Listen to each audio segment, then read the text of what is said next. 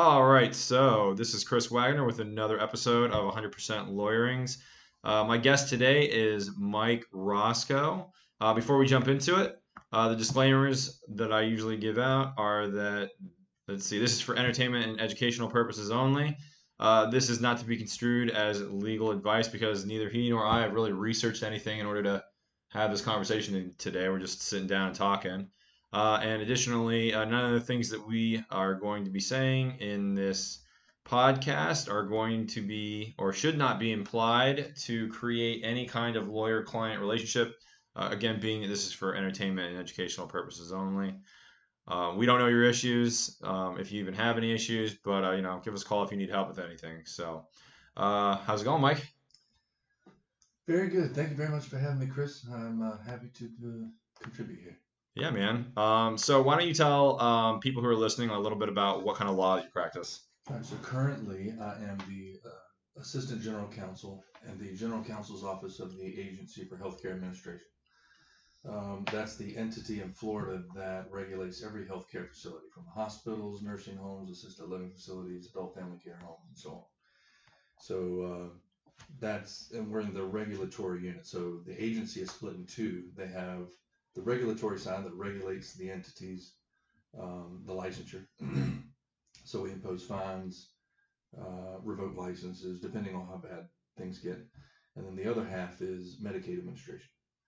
That's not something that I have to deal with here in the St. Pete office, but that's the other half of the agency, the ones dispersing those funds and collecting them when they've overpaid, things like that. So the Medicaid, is that like, would they be doing the similar work that you're doing, just it would only involve Medicaid? So like, it would be more lawyers doing, legal things and litigating and that kind of stuff. They would still litigate it and any issues that they have the same way that we would. You have all the different options in Florida administrative law, which I'm assuming is probably similar to federal administrative laws. I don't know how much of this you've done or had any experience with, but Not much, no. So once an administrative agency takes an action, you have 3 weeks to respond. And you can respond by just admitting what you did, paying the fines, whatever we say you owe, and that's just admitting liability. You can say that you agree to everything, but I want to contest the penalties. I want to somehow mitigate the damages here. Or you could just say, like, I disagree with everything you say, and I want to take it to trial. So if we go to trial, the Medicaid side and the regulatory side, we do both go to DOA, or the Department of Administrative Hearings, Division of Administrative Hearings. Okay. How many attorneys does this administrative body employ? Like, how many of your colleagues are there? Well, there are 9 attorneys in the St. Pete office. I'm not exactly sure how many in the Tallahassee office. They have at least that many, if not more. They cover a smaller section of the state as far as the regulatory side, but they do all of the Medicaid. So there are a lot more Medicaid cases, but as the St. Pete office and these 9 attorneys cover anywhere from Gainesville, maybe even some in Jacksonville, all the way to Key West. That's you? You guys go up from Gainesville Right, down to Key West? everywhere. Ordinarily, outside of pre-COVID or anything like that, we will be traveling the state, going to hearings and depositions or whatever we need to do. That's cool. But now everything is online. Well, right, yeah. I mean, definitely a brave new world out there with the Zoom meetings and depositions and so on and so forth. I don't know if I told you this, but I took and it's available on. I don't know if you've ever gotten on, like, the Florida bar has like a I'm gonna get it wrong. They have like a nice little, like, one-liner, but it's like a small firm, solo firm page, and they have a lot of like CLE stuff on there. And one of the CLEs that they just put out there, I think it was last week. It was last week. Was on Zoom depositions, and it was really actually pretty interesting. I mean, they spent like the first 20 minutes just kind of talking about the transition from being in court all the time like we used to be to doing everything via Zoom, being remote. And just since maybe not everybody's done a deposition before that might be listening to this, the old way, and I'm sure that we'll all go back to this more or less, once COVID kind of calms down, but the old way was when we had a deposition, everyone was generally in the same room. So that would mean you would have your witness, you would have at least 2 attorneys, but it was not unusual to have 3 or 4. And you would have your court reporter as well. And if you were going to video it, you would have a videographer as well. So You know, sometimes you get pretty crowded. I know that I've been in a couple of like doctors' offices where they put us in like this little like kind of side closet, and you've got like 6 people all crammed in there. But nowadays, you know, you don't even have to do that. You know, you can do everything remotely. Everyone can be literally can do a deposition from their home now, and that of course creates issues because you know if you're not via video, how can you verify the person you're talking to is in fact John Smith or you know Jane Apple or whoever? Right, and we have had some of those issues already. Um, having to do everything remotely, but depending on the attorney, I mean, and also the clients and the witnesses and things like that, it really changes how you want to do this. I have done, I have taken the depositions and defended them over the Zoom, using the Zoom meetings, but there are some of them you really just want to be there in person. Yep. Like if you're defending one, you might really want to be there with that guy. Yep. Because there's so much that they don't understand if they don't understand exactly how to use it. It's not very complicated, Yep. but I mean, it doesn't mean that maybe they might forget to mute the microphone whenever they're talking or forget to turn off the screen or do and say something they shouldn't. I mean, it is definitely really complicated. It just means spending a lot more time with them before to make sure that they understand exactly how everything's going to go in the middle of it. Because it's not like they're used to it either. Most of my clients that are the agency surveyors and the team leaders and things like that. So, I mean, they've done this many, many times. And so, but I mean, not the Zoom hearings, they've done everything in person. So this is all new for them. So what kind of things are you telling them? Like, you know, what kind of things, like, how are you prepping them, I guess? Well, and as far as like the technology thing, and that's really what I'm stressing with them, exactly how these things work. Like I said, it's not very complicated. I mean, you just turn it on, you join the meeting, and it's, if we're taking a break, if we're walking away, if it's ending, you mute it, you turn everything off, when you walk away from it, and then you turn it on. I have it where I will give them a call separately, and I'm like, I'm going to tell you when to get into this. Otherwise, just stay away from it. Don't say anything near it or anything like that. But I mean, but as far as like, what they do during the deposition, other than that, it's just preparing them the same way as if you would in person. I mean, your regular prep. Yeah. So yeah, because I've only had one. I actually had an EUO, which is I don't know if you know what an EUO is. It's the examination under oath. Yes. So basically, what an EUO is it's most people don't know this, but when you sign up for your auto insurance, you agree under breach contract rules or just contract law in general. You agree to submit to a sworn affidavit, which basically ends up becoming a deposition. There's multiple reasons that they do it, but when I was on the defense side, I was doing like medical fraud investigation. So what would happen was auto insurer would decide that Dr. Smith or Dr. Smith's organization, we'll say Dr. Smith Corp or something like that, right? That Dr. Smith Corp, they think is engaging in fraudulent activity for whatever reason, right? So and they do, insurance companies under the laws of the state of Florida have an actual affirmative duty to investigate insurance fraud. So they actually have to do this sort of thing, but they relish it. They love doing it. So anyway, so what they do is once they decide that, okay, we're going to be looking at Dr. Smith Corp, all right, well, every single case, every single claim that's made that the potential plaintiff or it's not even a plaintiff against them necessarily. It's just they're insured, right? Because it has to be whoever you are using as your insurance. So as you well know, typically when you're suing somebody, the first person you sue is the other guy, not your insurance company. But it's your insurance company that you may have no interest in suing them, but they're gonna like drag you in and have you do a sworn affidavit on the record that's can be used as an impeachable against you because they want to know everything there is to know about how Dr. Smith Corp treated you. Usually they want to know about treatment and bills. That's usually what they want to get down into. So anyway, I had one of those, like one of the first car accident cases I had when I was at the firm, and they wanted to do an EUO, and I tried for like a month straight to get them to admit that's what they were doing because I've never heard of them doing it for any other reason other than investigating fraud. Because why would they? And I was trying to tell them, listen, like you're gonna. My client is an honest and honorable person. Of all the clients that I've had in my career, I'm really not that worried about her doing anything or saying anything false or misleading or hyperbolic. But at the same time, like how it goes. If you say one thing's a little bit different, 6 months from now, you're gonna talk about it. And, yeah, and it may not be like the end of your case. It probably won't be, but I don't want that out there if I can keep that from being out there. So anyway, it ended up being a Zoom. It ended up being a Zoom EUO, and opposing counsel didn't even like have his video turned on. He just had like the black screen with his name. So, so I have had a little bit of experience with it, which like kind of what you were saying. Like I still just prepped her as normal. Like frankly, I didn't even tell her to make sure that it was muted or anything like that. But we didn't take any breaks. It was only like an hour and a half long. It was pretty tame. But one of the things that I thought was pretty interesting that I learned from that CLE was to instruct, whether it's your witness or the person. I think more importantly, it's the person that you're deposing.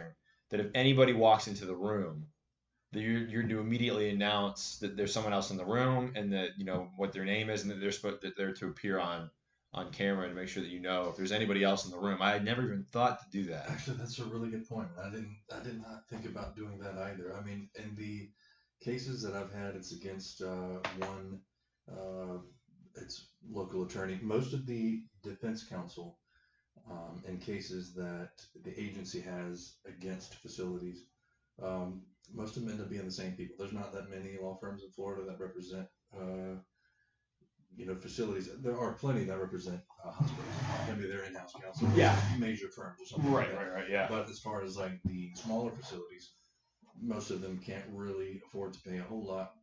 So there's not that many firms getting into the business. So, but depending on who you're sitting across from, I mean, I didn't have any issues or anything like that with, everybody not being in the camera or maybe the other side, kind of signaling to the person what to say or what not to say or anything like that. But I'm sure, I mean, if we do this long enough, you're going to run into somebody who's Right. going to be like, no, I want everybody in here, like everybody, I can see everybody. And all Right. that. So, or like looking down at your cell phone, it's like, are you getting text messages from opposing counsel or from like somebody else? Like the old, what was it like? You watch those old cartoons or whatever. The kids would be at a spelling bee, and the mom would be like outside, like in a van, like looking through the dictionary. And they have like a little thing in their ear.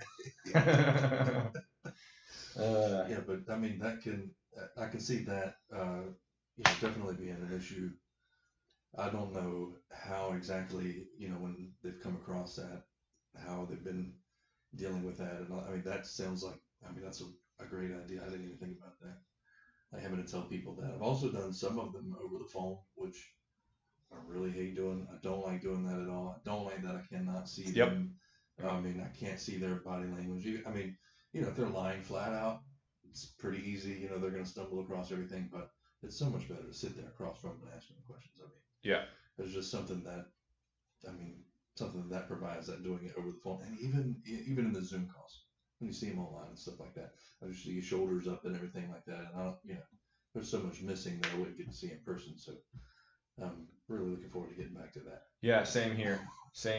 It always perplexed me too when there would be attorneys that would be like a plaintiff's deposition, or I mean, because I was on the defense side, so it would never be. Well, no, there were a couple of plaintiff's depositions where I would go, right, and I'm deposing the plaintiff from the defense side, and their attorney wouldn't be there. They would just appear over the phone. I just that still like perplexes me that would happen. Like especially now as a plaintiff's attorney, like I can't imagine like getting like that far up into the clouds where I'm just like, you know what, like I'll just appear over the phone. It'll be fine. I mean, maybe they're like maybe their client like they're so busy and that client is so far down the totem pole of importance of cases that they just have more important things to do. But man, I can't imagine getting to that point because like I try to be client focused. That's why I switched to the side. I like having somebody that I represent. I just can't imagine getting to that point. I would like to think that if I got to that point, that I'd hire an associate and be like, you better go to the deposition of our client, protect them. We really don't have that option. Not with the agency. Everybody's the same. It's all just the one client. So, and also it's really difficult. So these same people, almost anybody that would get deposed, like if we're defending these depositions, then anybody that would get deposed at the agency are the people that appear in the facilities to do the inspections, and we call them surveys. Okay. These are surveyors that actually show up that are trained on the Florida rules and regs to walk in and, like, are you doing everything? Are you washing your hands the way you're supposed to? Or for example, like COVID is perfect example. Everything now, are you checking people's temperature when they walk in? Are you wearing your mask? Are the residents, the patients wearing their masks and things like that? Mm-hmm. And so those individuals, those are the ones that are always taking the heat when it comes to deficit or even trial or anything like that. But it's really tough sometimes to get them into the litigation part because these things sometimes happen a year and a half later. So, I mean, they've been in multiple facilities every day for the last year and a half. They don't know. They don't remember that. But they could, there's a lot they don't remember. So they take notes for everything, and then you got to train them over again. But it's a lot to take them away from the work that they have to do every day just to get ready for this. Have you had to deal with any cases that involve the like an outbreak of COVID? Yes. Well, actually, I have only just started doing this, but we've had other attorneys in the office who've been doing this for months now. And yes, it's all over the state. It's really difficult for most of these facilities. They just don't. And also, I would say not experience with the way that it is now, but I mean, just from my own experience, I was a nurse. This is my second career. Okay. So I was a nurse prior to going to law school. Okay. And mostly long-term care, rehab, worked in a prison, things like that. So this new, position that I'm in. It's a little bit like home, I guess. It's a lot more familiar to me. Okay, all right, that's cool. I had no idea. Yeah. How long did you do that for? About 7 years. Wow. Okay. Cool. Nice. Yeah. All right. So the only thing I could think of is like in most of these facilities, the thing outside of like hospitals, so nursing homes, all the way down to things, like assisted livings and adult family care homes and things were just, and I'm not sure what people think of these things like assisted living facilities in Florida, thousands of facilities in Florida. Okay. Most of the elderly population, that's where they're getting their care. If you need it. And assisted living is there just to provide you with literally just exactly what it says, assistance with activities of daily living, things like getting dressed, showering, feeding, reminding you to take your medicine, things like that. Okay. Most of these things, I mean, I don't know when people see this on a commercial or something like that, they might think it's like a building of a facility or a small hospital looking thing, but it's not. I mean, most of them are houses. Okay. Think of like a big house, a 4 or 5 bedroom house in a neighborhood. They go in, they buy it or they lease it. They open up a facility and they just put people in the rooms. Okay. And so, I mean, like when you think of like, somebody coming in with COVID in that situation, I mean, you're sharing rooms, you're sharing the house, it's probably going to get bad. And just like it is in the nursing homes, they don't have like negative pressure rooms and things like that, or, that kind of isolation. So the best you could do is maybe they stay in their room, but because this is an airborne virus, I mean, like this is a really big issue. So, yeah, I mean, we're having big time issues, especially, I mean, and all the smaller ones to the bigger ones. The most recent one, I think, was a facility with between 40 and 50 patients, and they had about 40 people test positive. Wow. Yeah. So, wow. And in fact, that's where a lot of the numbers are coming from in Florida. Okay. I mean, that's not hidden. That's public information. ACA puts that out separately. I think the Department of Health is the one that has the dashboard thing going. They're the ones maintaining that. But ACA also publishes its information too. And what's ACA? That's the acronym for Agency for Healthcare Administration. Okay. AHCA. Okay. Is that federal or is that just statewide? This is just state. Okay. Like I said, the Medicaid side is kind of like almost like arm in arm with Department of Health and Human Services on the federal side. Mm-hmm. But as far as our regulatory stuff that we do, this is strictly just the state of Florida. Okay. And the licenses we issue and things like that. So it's nothing to do with the federal side. So do you know like what the rough percentage of like, I guess, positive COVID cases are that are coming out of like these healthcare facilities? I don't know what the percentages are. I just know that they make up like a very, very large number. There's a list, and I can't remember. I don't know if DOH has it or if ACA is the one that publishes it, but we have like it's a running list that has this facility that's out there. I'm not even sure if they actually have the exact names on it or if it's just a location by county or something like that. But they'll have how many people are testing positive there and things like that. And it is a really big number, and it's spreading really fast just because we expect them to do the minimum possible. We want, you wear your gloves and your mask and you check your temperatures and you do what you need to do. But like I said, there's only so much you can do in a really small house. I mean, we do expect you to do those minimums, it doesn't mean it's not going to spread. And so in the end, I mean, that's really what you get, is you get facilities, getting a lot tested positive. So, I mean, it's a bad situation. So then, are you guys like investigating like I would imagine that you're investigating into whether or not the facilities could have prevented the outbreak within itself, correct? Right, but not necessarily if they could have. But when we go in, like if there's an issue, like I said, we're expecting that you're going to do the minimums. Mm-hmm. If we walk in and like the surveyors, when they get in there, they do announce themselves, but it takes time. They got to walk in the door and things like that. Oh, so they can just like drop in like whenever they want to, just like check things out? Correct. All right. They have to drop in unannounced. It's actually a crime. I think somebody in South Florida had gotten in trouble for it. It's like all kinds of fraud charges for letting facilities know and getting kickbacks for when the state's. Well, kickbacks, you can see that. Obviously, right. it's not so great. Right. So, but yeah, we cannot. Nobody can know when the surveyors are going to drop by. For the very reason, we just want to drop by in your element. And we want to see if you're doing everything the way you're supposed to be doing. And it's not so much that the positive tests that are a concern as far as the regulations. I mean, it is a concern, right? Because it doesn't. We don't want new people coming in here if you have 40 people in the building test positive. But, right. But we want to make sure you're doing the minimums. Like if you definitely need to be, checking people's temperature. If you know you have somebody that's positive, they should be on one side, right, and everybody else should be on the other. Like you don't sit, like right next to each other on the couch watching TV right. when you know for a fact somebody's positive. And they're not wearing a mask or anything like that. So no common area meals or right. anything like that, right? Yeah. So that's taken up a large portion of the agencies, their time now, especially the surveyors, because they're just trying to make sure that everybody's doing what they're supposed to be doing. I mean, good. The governor's orders and everybody's orders went out months ago, but every facility doesn't have like an attorney or a consultant or somebody there to say like, make sure you do this and that and the other. Yeah, right. They don't all have that. And to be an administrator of a facility, at least an assisted living facility in the state of Florida, you don't have to do a whole lot. It's like a 1 or 2 day class. Then you can open up a facility, you can run it on your own. So some people just don't have the ability to understand all of the rules and regulations imposed on these facilities. It sounds kind of like foster parents. Like minimal training, minimal qualifications, and then you can just kind of like, take a stab at it, and hope that it works out okay for you, Right. It's kind of like that. I mean, they do have to put something in it, right? Because they do have to have the facilities. You got to provide some things and stuff like that. But you're getting, I mean, they're not charging any small fees for this to be this. In fact, the smallest one that I've seen is about $2,500 a month. Okay. Per person. Per person. So if you think like in the wrong line of work, 5 or 6 people, that's quite a bit per month.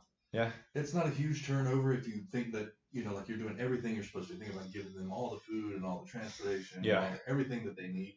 But, like we are here stuff, because, right. Medicine. Yep. Nursing facility, probably nurses and stuff. And everything. Not so much. I mean, like in assisted livings, at least, they don't really need that much. They shouldn't need that much. Okay. They shouldn't need a lot of care. Like somebody to remind you to do things, and I'm gonna fix your meals for you and stuff like that. But even then, though, if you're providing that for everybody, you should be using a lot of those funds that you're bringing in. But unfortunately, in a lot of facilities, it's not the case. You might be getting minimal care for the money you're bringing in, or maybe the money they're charging Medicaid. So that's where we come in to make sure you're doing it. If you're not, we'll cite you for it. After the surveyors get in there to do what they do, it's a huge loop. Like it goes through quite a few people. It goes all the way, but we have I think 11 area offices in Florida, between Pensacola and Key West. Most of the cases come out of Miami just because that's where most of the people are in Florida. So they are Orlando. Yeah. That's where most of them are. Okay. And so after it makes its way up there, after they do everything, they send it up to Tallahassee. They give it to us, the council's office in Tallahassee. They send it down to St. Pete. And then we finally issue the complaint. And that's where the legal action gets started. They're usually a little bit confused about that because this is happening a year after they've been cited. A lot of times. All right. So they've forgotten about it. Right. Yeah. Okay. I mean, like, what? This is like, this happened a year or two ago. They're like, no. That was the ticket. Think of it like, I have to explain it that way all the time. That was the ticket that the police officer wrote. Mm-hmm. Now I'm coming to you telling you it's time to pay up. Okay. All It right. just took really, really long to get around to it because this is a really big agency and there's a lot of people and things don't happen overnight. The wheels of justice turn slowly. You know what I mean? Right. Especially if you're not in like criminal, like everything but criminal, it turns slowly. Criminal's the only one that like you can kind of do things quickly because there's not statute. Well, no, it is statute of limitations, but it's the right to a speedy trial, right? It's I think if I can recall correctly, I know it was 90 days for like county court misdemeanors, but for felonies, I want to say it was 180 days. I think it was just double that amount. So if you don't waive, state's got to pony up within half a year roughly, or your case gets dropped. So that was my thing. Like when I was a public defender, I never waived speedy trial and just hit them with volume, man. I try to get them done because otherwise I'm going to drown. So if it was an easy-ish case, which most county court cases are fairly easy, you get your police report, that's about all you need. You got no right to depositions or anything like that when you have county court cases, which all misdemeanors are county court cases. So you don't have to worry about setting depositions, and you're the defense attorney, so the state's got the burden to provide all the evidence. They have to disclose all the evidence to you, otherwise it's a Brady violation. They can get the case dismissed for not complying with Brady. So yeah, I would just set everything and just see what happened. Were they going to drop it? Were they give me a sweetheart deal? Do we plea out? Whatever. Just usually it was just the all you needed was the police report, and that was really it. Sometimes I'd call the victims if it was domestic violence battery or something like that. I'd give them a call if it seemed like it was one of those like the wife was mad at the husband because he was drinking too much and acting a fool, and she just decided that she needed him out of the house for a night, which happens a lot more than you might think that it does. But I mean, I think even after like the first 6 months of me being at the public defender's office, I stopped doing that because it was like, if they don't want this to happen, they're just not going to show up at trial. I know the state attorneys. I'm not going to go to the state attorney and say, listen, I talked to Jane Smith on the phone. She's not going to come or whatever. She said that she lied. The state attorney's going to be like, well, we'll see what happens at trial. Like that's what it would happen. So like I would save myself 15 or 20 minutes of calling somebody. Just I'd find out that way, or they'd call me and just leave me a message and say like, this is BS. I'm not gonna. I can't believe that they charged him. Like this is a big misunderstanding. Whatever the case might be. Now, whenever you were doing those cases, did the ASAs, the assistant state attorneys, did they have any discretion to, change anything or anything like that as far as like, working out any kind of deals, changing time or even charges? It was minimal. It was minimal. It was an issue. It really was an issue. Because I had almost carte blanche to do whatever I wanted to. Mm-hmm. The guy who was my boss, and I'll say his name because he's the best. I love the guy, Doug Reynolds. He's like one of my mentors. Like when I first got started, and frankly, even though I don't really have much to ask him these days, I mean, if I ever had an issue, like I wouldn't hesitate to go back to the guy and ask him for advice. I mean, I consider myself fortunate to have been able to learn underneath him. Like that's how good he was.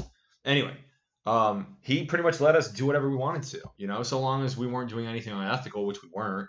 And his one rule was don't waive speedy. That was pretty much it.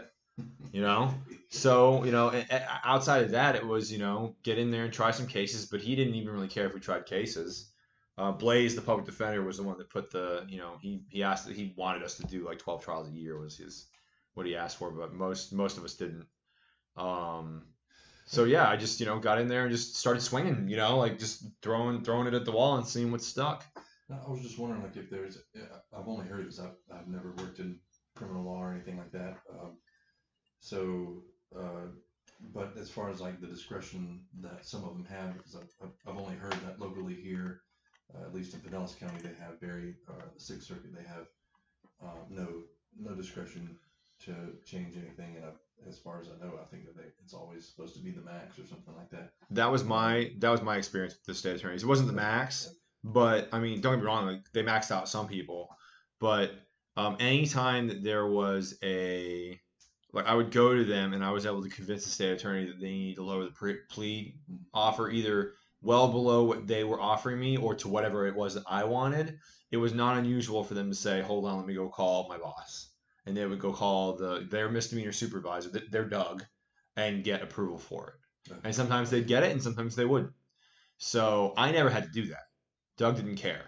So it was kind of awesome like that because I was able to do what I thought was right in the situation not what I thought Doug wanted me to do in the situation, which was kind of crazy to think. Like I'm coming straight out of law school, and I'm pretty much in court with my own, I guess, wits trying to make it work, you know. But of course, one of the major differences between like what I'm doing now and what I was doing then is that back then it's young attorneys going up against other young attorneys, right? You know, like if you had been at the public defender's office for 6 months or longer as a county court attorney doing misdemeanors, you were like a vet at that point, right?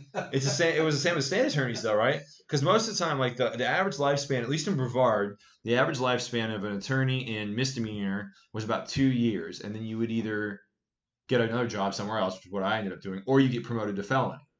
And then once you get into the felonies, that's when you have a lot more oversight, and there's a lot more, okay, you know, we need to actually think about trying to like, you know, do an investigation. Like let's get an investigator out there to try to like do some measurements and take some photos, and you need to do depositions. And like when I left the public defender's office, I had done 0 depositions. That was one of the questions that I got asked. Like I had like 2 rounds of interviews, and they were like, "Have you ever done a deposition before?" I don't know why I said this, but I said no, but I'm sure it's not that hard. I'm sure I can figure it out. And like I wasn't wrong, but like that's pretty cocky. I mean, like there's definitely an art to depositions, but like, and we've already been discussing them today, you know. But I just remember saying that and just like I don't know why. Like whenever I think about that interview, I think to that thing that and they asked me like because I tried a lot of cases when at the public defender's office, and they were like, did you win? That was like one of the last questions they asked me, and I was like, oh yeah. I didn't tell them that I lost like my first 10 cases, but then like I went on a win streak after that. But hey, they didn't ask, so Also, what's winning, right? Like are we only talking about trials, or are we talking about like we're talking about everything? Because like I got a lot of really good deals for my clients, But yeah, it was. I mean, like those days were great. But yeah, but the ASAs that I worked with, like while most of them are great, and I'm glad that I had the opportunity to practice with them. Actually, one of the guys who was like one of my most bitter rivals, I actually had on the podcast like a few episodes ago. His name's Jonathan Templeton. Great guy. He's a criminal defense attorney now. But like the reason I hated him was because he was good. And he didn't give in to me. Like because I would like, I would just like get in there, like I wouldn't waive speedy. So I just like, punch and punch and punch and punch. And Jonathan was one of the guys that was like, he's honorable about it. Like he was one of the guys that would like definitely go to his boss a lot more than some of the others. Like early on, and just be like, listen, like we need to get rid of this one now before we even get close to trial. Like I don't even want to have to mess with this. So that was good. So like he was good at like culling out like all the crap and keeping the ones that were strong for him. And then I would take a lot of crap to trial and end up losing it. But that's how you learn, right? That's true. Now, what you were talking about the speedy trial there, that's reminded me because whenever I was talking about the way that the case progresses through the agency or the ACA, is that not like that's the very beginning part. So that's almost like the arrest part. But to compare it though, like once the case actually gets filed, so once they respond.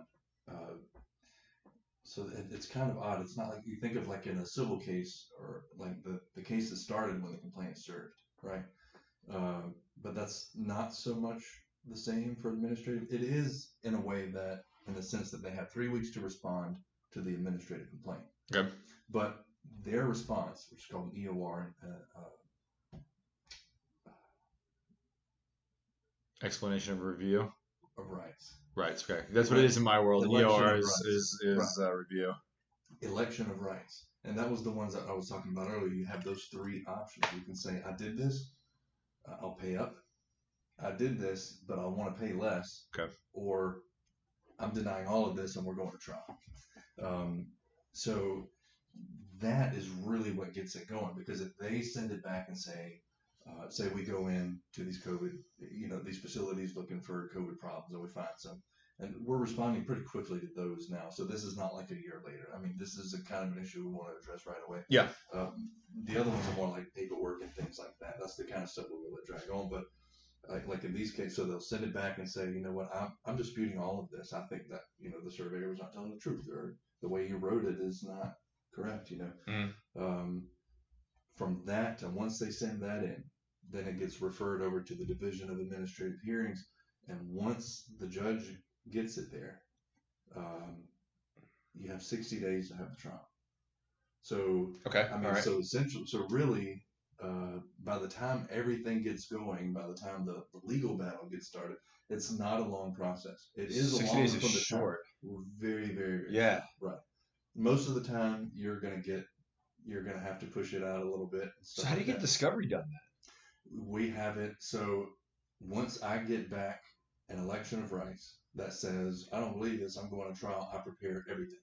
I have all of my discovery ready to go and all of my requests ready to go. So then immediately, as soon as I get notice that an ALJ or administrative law judge has the case, I send it out. But how do you, how do you get discovery if they basically give you the finger and they tell you to go, screw yourself? Well, in that way, I mean, we can move for continuances and stuff like that. We can, we can stretch it out, and we would also let the ALJ know too. Like, this is going to be a problem. Now, think like these administrative trials and hearings, much different than civil or criminal in a way that they have so much more discretion to do things than like a circuit judge or a county judge. Okay, all right. I mean, they can allow things in that an ordinarily court would not be allowed, like hearsay, stuff like that. Interesting. They are allowed to gather so much information. Okay. As long as there's other things to support it. Right. Hearsay is the biggest one, and our or the APA, the Administrative Procedure Act in Florida, allows hearsay evidence, which is mostly what we have. Think of how that actually happens. The surveyors go out. Let's say you're a resident in a facility. Uh-huh. They ask you questions, and you tell me, well, this person's been doing something they shouldn't have. Well, I'm not going to ask you as the resident to come in and testify. I'll have the surveyor do that, but of course, it's hearsay. Interesting. So, I mean, but as long as you have other corroborating evidence and stuff like that to get it in, I mean, they have so much more discretion to do things. Even like we were talking about earlier with the witnesses appearing over the phone or like. So, I had a Zoom trial last month. Very interesting experience, and that I probably was the individual most well versed in using Zoom, and I'm not good at it at all. I'm not good at it. But but like roughly, how old was the other? Was your co-counsel? The guy that was trying the case with me is my age, but the guy on the other side, I mean, actually, he was he's in his 40s, but he did pretty well too. But the judge and the court reporter and the witnesses and everybody else was just a little bit. It was really rough. Okay. Getting through everything because, I mean, because it's a Zoom trial. It's a Zoom trial. It's not in person. Either they haven't done it before, or they have done it before in person, and now they're doing this online, and we're just trying to figure out how it works. One of the very first objections is because one of the first witnesses, we want to get them out of the way. They're calling in, and I had worked for them for weeks trying to get them to use Zoom in a way that would let me see them and also hear, like set everything up. Mm-hmm. Well, one of the witnesses could only use it on their phone, and as much as I was able to try to work with the person, I only got camera capabilities, no audio. So I was like, okay, well, in the pre-hearing order from the judge, he says, well, you can call in too if you don't have video capabilities, because he in his mind, most everybody's going to be at home. Right. So you've got him on Zoom, but he's calling in via, whatever his Apple or on Zoom, you got the little phone thing up there and a number, and I can't see who it is or anything like that. And calling in, the other attorney, of course, is going to jump up and say exactly what they should. How do I know who this is? I think, there's no way to verify this. They're not at the court reporter's office. They're not getting sworn in. And then the judge was really quick to remind everybody that the circuit court is bound by those limitations. But administrative law judges have more discretion, plus, along with the Florida Supreme Court's most recent orders to allow leadway as far as like getting proceedings, carrying them on. And he's like, well, no, do you have a reason to think this is not them? If not, we're going on. Yeah. I think the easy answer to that question is for the person to pull their license out and like hold it up to the camera, Right. because it'll obviously have a picture of them, and which is what they would normally. I mean, maybe they would normally do that, but you would do it in deposition for sure. They always pull their license out, and the court reporter verifies who they are based on their license, and then you move forward. I think that's a good workaround. Right, and that is the way that we were doing it for everybody that had the video and audio capability. We only had that issue with 2 witnesses. Maybe we had about 10 or 15. Nice. So that was. You had 10 or 15 witnesses, just No, you guys, or in total? Still, that's really good. That's a. How long was the trial? A week? 3 days. Oh wow! Dang, you guys killed through those witnesses. Well, yeah, no, some of them were very brief. Most of the time. So, interestingly, which I'm not sure. I'm sure, like the general public might not be aware, but administrative law judges do not have the power of contempt. So while if I want to subpoena a witness that's not a part of it, so if they're a part of the agency, of course, I just tell their supervisor and they show up. Show up or they'll fire you. But if they are somebody's not associated with the agency, and I have to subpoena them, I can go to the ALJ and have them issue a subpoena. Okay. But if they don't comply with it, there's only so much that can be done. I mean, it might be, if we can give them some other information to the judge to say, like, this is potentially maybe like a worker or something like that. Somebody worked in the facility and the other side is trying to keep them out, or whatever. But I mean, there's not a whole lot we can do. We have to work with what we have, and so most of the time that ends up being the surveyors that we have in the agency. That's almost exclusively who we use. Every now and then it might be police officers, firemen, EMS workers, sometimes the workers in the facility, or depending who it was. This happened to be a few workers, former workers in the facility who, like, between the trial and the day of the incident that caused the trial, they left the facility and decided to testify against them. Do you mind talking about the facts of the case? Because I think it's interesting. But if you don't want to, that's cool. Well, I mean, I could. I think I could do that. So in this particular case, we had an individual who was smoking. This is an assisted living facility, and they were smoking in their bedroom, and they were also using oxygen. And of course, that led to problems. Like, it didn't take a rocket scientist to figure that out. It was an issue. It led to a fire. She burst into flames. The room burst into flames. The facility, one of the workers heard it a few minutes later, decided to respond. Went into the room to see what happened. The door was closed. So he goes into the room, opens up the door. Of course, smoke starts pouring out.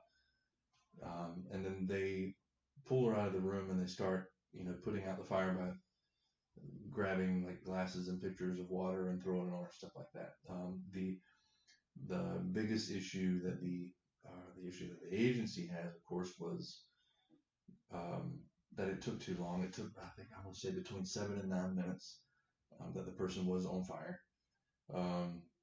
So that took, that's a long time when I think about like having my hand caught on the stove or something. Yeah, like that. I can't imagine. Like, just for a second, 7 to 9 minutes. Right, and it's just ball of flames, and nobody picks up the fire extinguisher, try to put it out. Some blankets or something, like.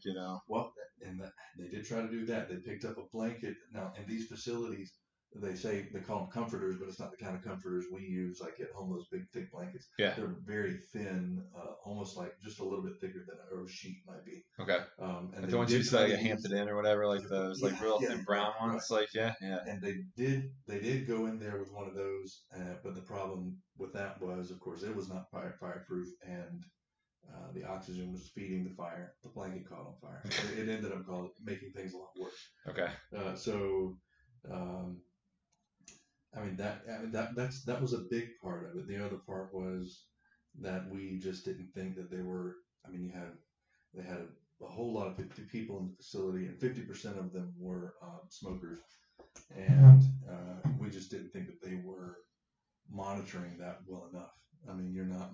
You have people in here here that have, it was also a limited mental health facility, meaning some of their individuals have, or some of the residents have mental health disabilities and things like that. So they need a little bit more assistance.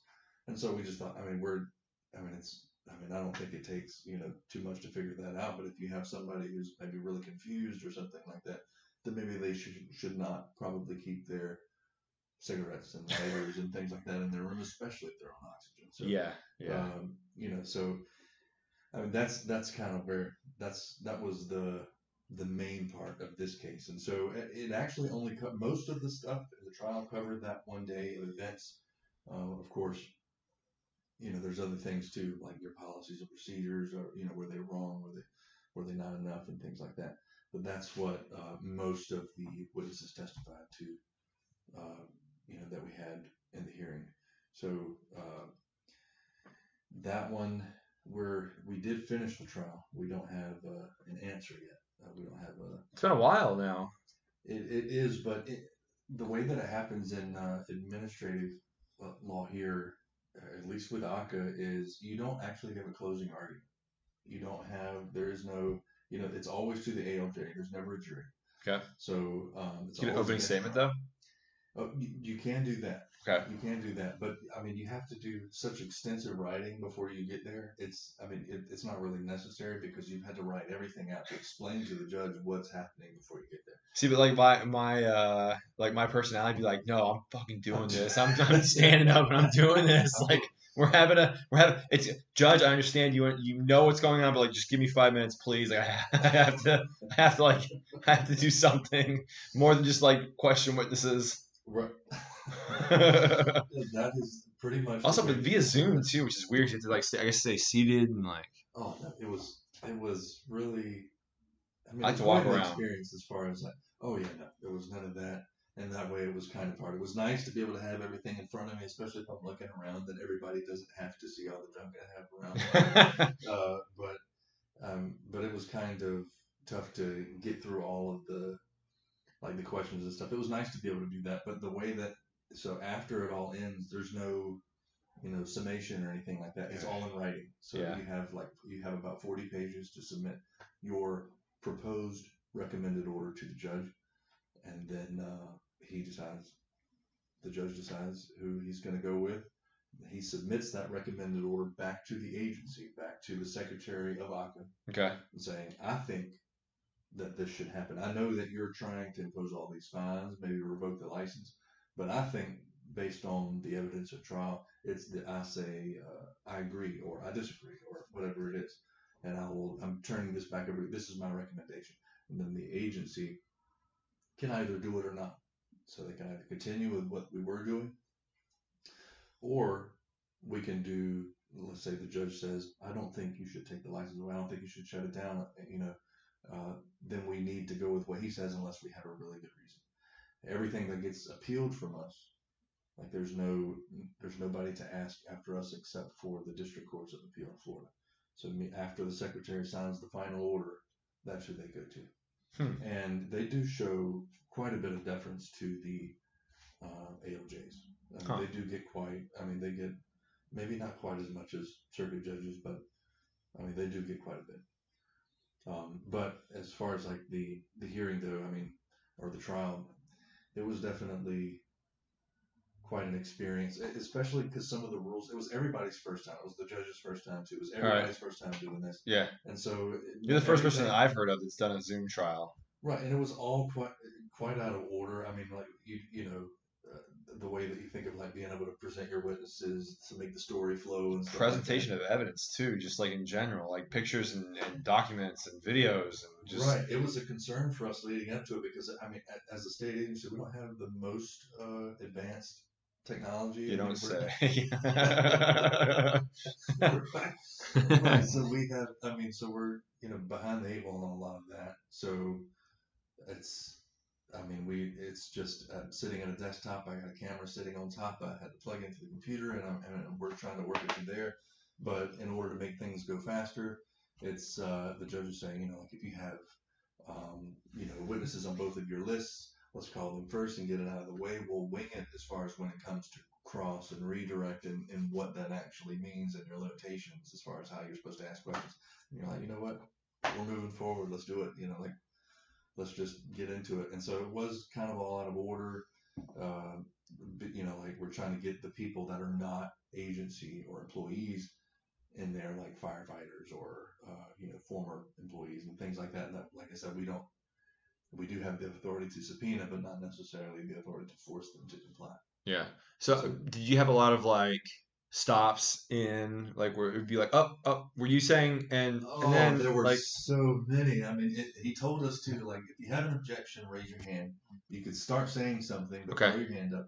And so, but that actually was probably not one of the most confusing things. That actually worked pretty well, because if you just throw out their objection, like the judge will stop things and let's iron it out and all that.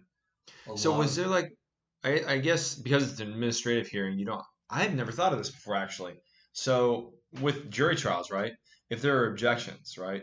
You're not supposed to make a standing objection. You're supposed to stand up and object. Now, most of the time, people are pretty cool about it, but I've done it. We've all done it. Where we'll stand up and be like, objection, this is irrelevant, blah blah blah blah blah, like right in front of the jury, right? But typically, what you're supposed to do is you're just supposed to stand up and say objection. And then judge will say like grounds, and you'll say relevance, and then the judge will make a ruling right there. But a lot of times opposing counsel will be like approach, and then we approach, right? And the judge turns on the white noise, so the jury can't hear us talking, because we always talk about things that could prejudice the jury, right? And hence the reason there's an objection. But a lot of times we'll break into things that like would obviously never be in front of a jury. So how do you handle that via Zoom? Can you mute everybody? Like, let's say, because you've got 7 jurors or 8 jurors or whatever you might have. Can you mute all them so the 4 of us or the 8 of us, not the 8 of us, but like, like the attorneys and the plaintiff and the defendant can hear what's going on. And even when we approach on, normally the plaintiffs and defendants can't hear what we're saying. We're up at the front, just like doing, just legal speak, Right. So I really can't imagine all of the time that it would take for them to do that. So, of course, we didn't have this issue because we didn't have a jury, but you do have a waiting room. So, initially, and the judge really worked with us when it came to this, like as far as not having everybody sit on their phone or sit on their computer in the waiting room. So, the judge was the moderator. He was the one bringing people in, setting them out. So, he had the active room, which is where we were, the judge, the reporter, witnesses, representatives. And then he had a separate waiting room. He could see everybody in there. They could not participate here, see anything that was actually happening in the main room. So I'm assuming that's how they would address that. I know in a few counties in Florida, is this one? I'm not sure if the Sixth Circuit is one that they started going back to trials, doing the Zoom and I don't think we are. I think I want to say it's Orlando, and I think maybe one of the counties in Miami. There might have Broward, Dade, whatever. It's going to be interesting. I mean, to see that happen. To see, I mean, like I said, it was quite an experience just to get the witnesses. Like everybody sitting at home. To be, when you think of like having to direct and cross and redirect for 8 hours or something like that. Mm-hmm. I mean, and it's definitely quite an experience to have them do that. To have the jurors sit there for a week and watch things like that, I mean, I imagine it would be a much more difficult. And even in the trials, like, in your line of work now, I imagine it would be much easier to have them listen to a doctor talk about stuff in the jury box as opposed to sitting home on the couch. Yeah, especially when you're going to have like distractions and stuff around them. What's going to happen is like, we're going to get into like day 2 and we're going to the jurors are going to show up and one's going to have like a breakfast burrito in their hand or something like that, which there's nothing really wrong with that. But it's distraction. While I guess the positives would be you're more comfortable, right? Maybe you're more receptive because you're in your home and you can relax or in your study or you're in whatever your workroom is, maybe it's your living room, whatever it might be. So you're more relaxed in that regard, but at the same time you're way more distracted because when they're going on break or they're going on, I guess just break is probably a fine word for it. They have all the comforts of home. They can access, normally what happens is deputies confiscate their cell phones when they walk in, they're going to have their computers. They're going to need their computers to do a Zoom meeting, which to me, this is why I think that if I was the one that was running jury trials, if I was a judge that could really like weigh in on how all of that would go, jurors for Zoom trials would still need to show up to the courthouse, and they would be put in their own room, or they would be put into a jury box, or maybe into the gallery. Like pick a gallery and just separate everybody, and just do it that way, and put like a camera on the jurors in that regard. I think maybe putting them in their own rooms would be better because you could put a camera closer to their face. Because I want to be able to see their face, see their reactions. Because if you had like one camera like just blasting on like the gallery, you're not gonna be able to really see anything. But I think that's the way you're gonna have to do it because I think there's just gonna be too many distractions. It's gonna be too easy to do your own research when the camera's not on you. Uh, and you don't get that like the gravitas of the situation because you're not in court. You don't have the judge talking to you. You don't have the deputies escorting you places. And I don't know if you know this, but when jurors come in, when you get your summons to come to do jury duty, right? You're put into a pool, and you can go criminal, civil, family, whatever. You're all in a pool, and they do like some basic questions and answers to kind of like just get like some biographical data on you, so which we get at up in the courtrooms before they even come up. But there's always a judge that goes down and gives them like the spiel is what I just call it, and obviously every judge does it differently. And I've never even heard it, but I know that they give it to them, and because the judges talk about it. Some judges are better at it than others. But the idea behind those speeches are, I'm a judge, you're the jurors, we're here for you, you're here for us, you're here for the people who have these issues. This is America. It's like very like rah-rah patriotic, and like I would love to see one. Like it sounds awesome, But like there was a guy, he's not a judge anymore, he's a former judge in Brevard County. His name was Judge Majid, and he was an Indian who grew up in like northern South America. I can't think of one of the Guianas, I think. And he ended up emigrating here, and like that's all I know about his story. I don't know anything else outside of that. But he ended up becoming a attorney and then a judge, and a very well respected judge. But his speeches were like well renowned in the courthouse because he was the guy that would like turn the people that would come in that were like, man, I don't want to miss work for freaking jury duty. And then he would get in there and talk to them. And they'd be like, listen, I understand work is important to me, but like I'm here to do my job. He'd be that guy that could do that. Like, and I saw him. Like, I saw the results of that, the fruits of his labor. Like, they'd come in and they would like we ask them those questions, right? Well, you'd rather be like your mind would be on work, right? And they would literally say stuff like that. They would say stuff like, when I originally got here today, I thought that that's what would happen, but no, like this is important. Like I'm gonna give it my all. I'm like, no, if you pick me, like I will be here. I need to go work. But if you pick me, I'm here and I'll do my job. And it was just like, Judge Majid, thumbs up, man. Like, great stuff. Yeah. But yeah, Zoom trials it's inevitable, I think. I think I'm going to have to figure it out. I mean, as far as that stuff you were talking about the jurors, I mean, Texas had that. I'm not thinking like one of the first cases it did. One of the jurors just gets up, walks away from the camera. I think you could hear the toilet flushing, and just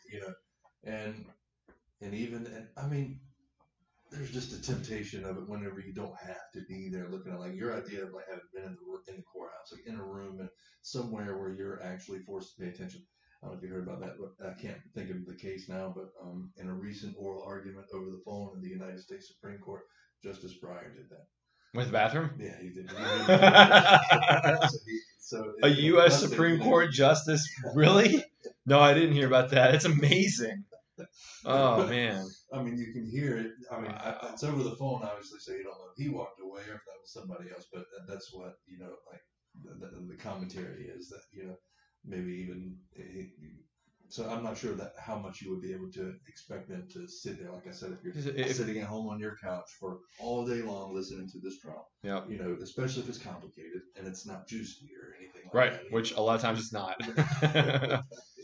But like think about that, right? If Justice Breyer can't do it, how is John Smith going to do it? You know what I mean? And like, I'm not talking to about Justice Breyer, obviously Supreme Court Justice, but like it's telling.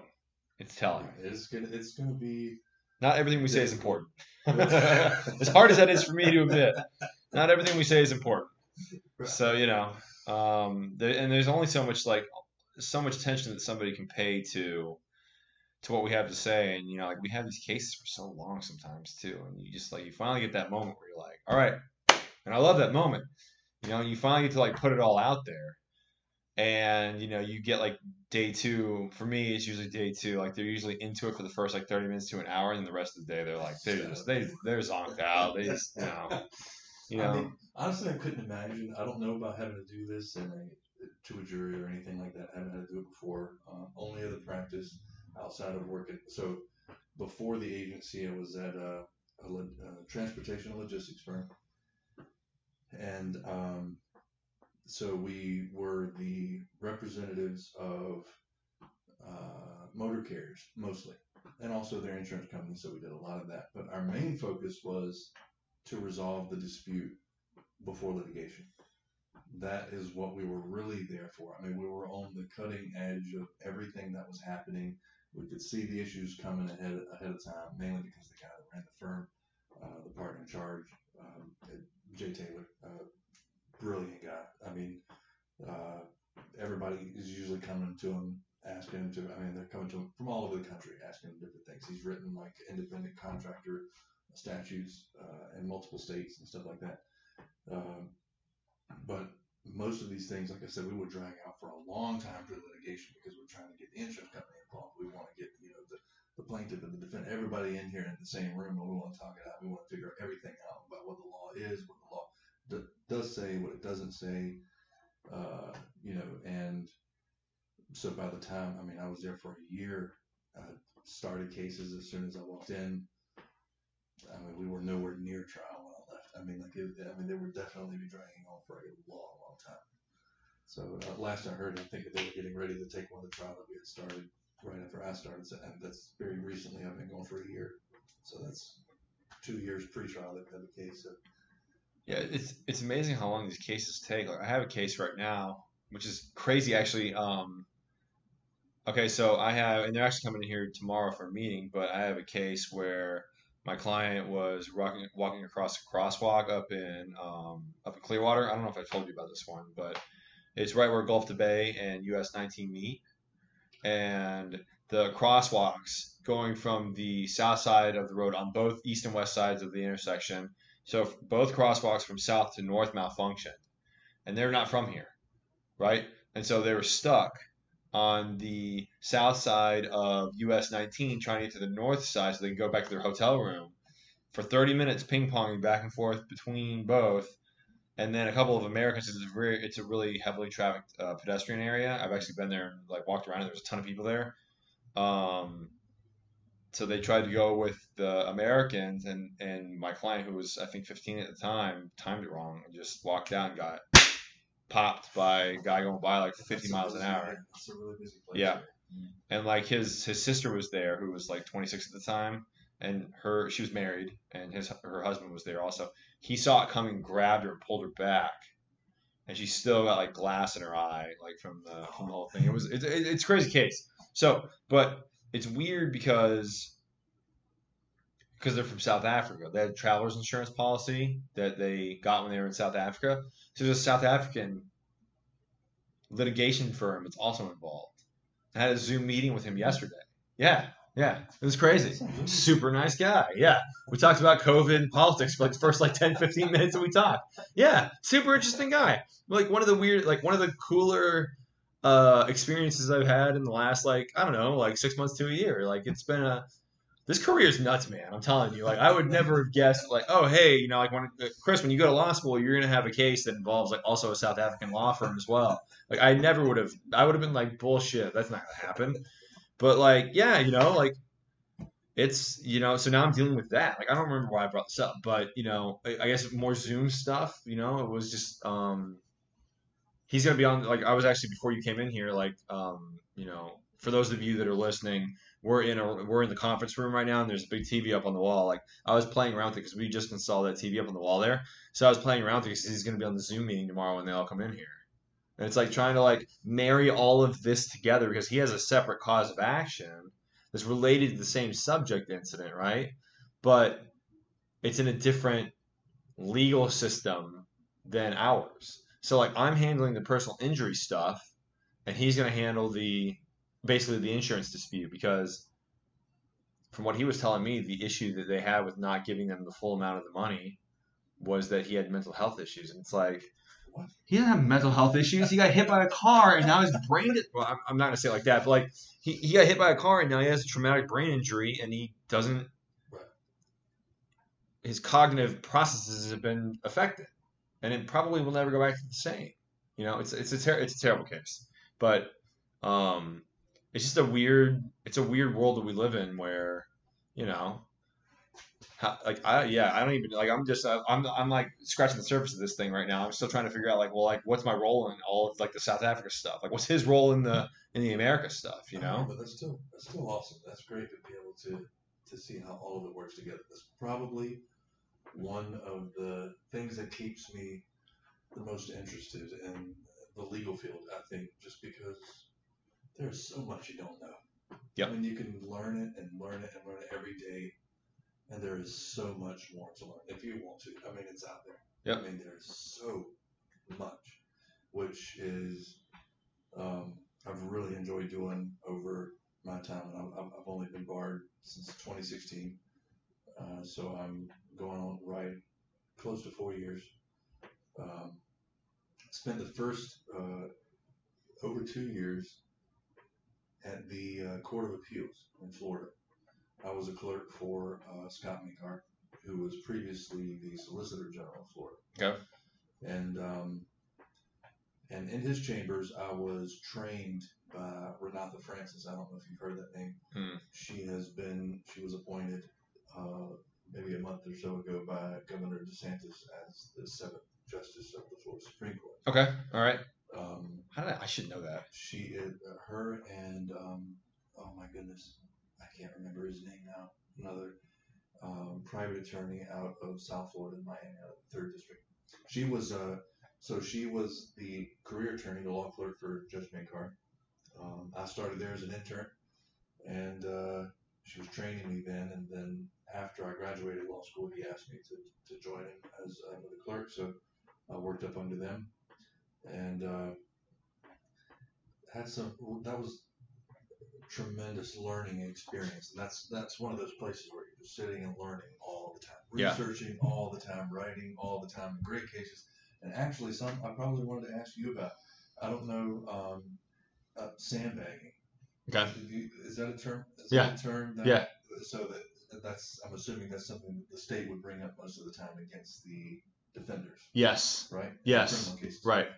Right. So one of the biggest cases that stood out to me, and it dragged on for a long time, and I didn't even work on this personally, but we all kept track of it. All the big cases, everybody's keeping track of it. You go back and forth with everybody else. But when you say everybody else, you mean like all the other different appellate courts? All of not the courts, but the clerks. Okay. The 1st District in Florida has the biggest court, I think. There's 15 judges. But they also do a lot of administrative stuff. So anytime you sue an administrator, or you sue the state of Florida or something like that, it goes to Tallahassee, which means that the 1st DCA is the one that gets it. Okay. There's 5 districts in Florida. And so they cover everything between Pensacola, Jacksonville, down to Gainesville. Okay. That's their area. So, but quite a few interesting cases come out of there. But a lot of the ones one of the ones that stood out to me the most was, I think that was Knight versus State, and it was actually jury pardons. Did you ever run across any issues like that? Or how about what was it? The issue was the lesser included offense. And okay. All right. Did that ever come up? Okay, so that's more of a felony thing, but I'm familiar with the terms. Right. So they would have, it was what they call, whenever the state would charge them, they would have to, say, charge them for murder 1, yep, or something like that. Then you'd have to include in the jury instructions the lesser included offenses. Right. Yeah. And the theory behind that was jury pardons. The theory behind that is if the jury doesn't buy that most serious offense of murder 1, right, then I'm just going to say it's murder 2. Right. Maybe, but that was the idea behind requiring the state to say you have to put in the lesser included offense. Otherwise, it's fundamental error, which means even if the defense attorney does not bring it up during trial, it fundamentally flaws the whole proceeding, and you have to do it all over again. Interesting. What happened in Knight versus State was the court decided that it was a public defender, that the public defender waived fundamental error review. So in a way, the court decided, they implicitly decided that the public defender did not raise the objection intentionally. Okay. Because they thought that their client would get a new trial on appeal. Interesting. Right. Okay. It was really interesting. Because, and it worked out. And this case went on for a long time. It ended up going to the Supreme Court and back down. And the reason it took so long is because recently, in the last couple of years, and I don't remember the case name now, but the Florida Supreme Court did away with jury pardons in Florida. So no more jury pardons. So that means that the state can charge only what it wants to charge without having to worry about all the lesser includeds as well. You don't have to add that anymore. It's no more. I think that's probably a good thing. I think so too. Like, especially like maybe holding the state accountable to say, if this is what you want to charge, then charge them with that. Right. Don't give them 5 more things to pick from.